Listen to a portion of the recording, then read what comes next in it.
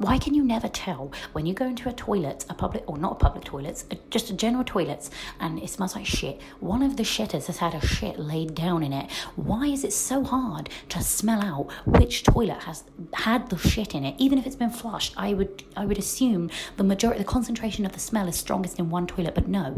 It's like when you hear cicada beetles hissing. It's incredibly hard to tell where that sound is coming from. I feel like shits are the same.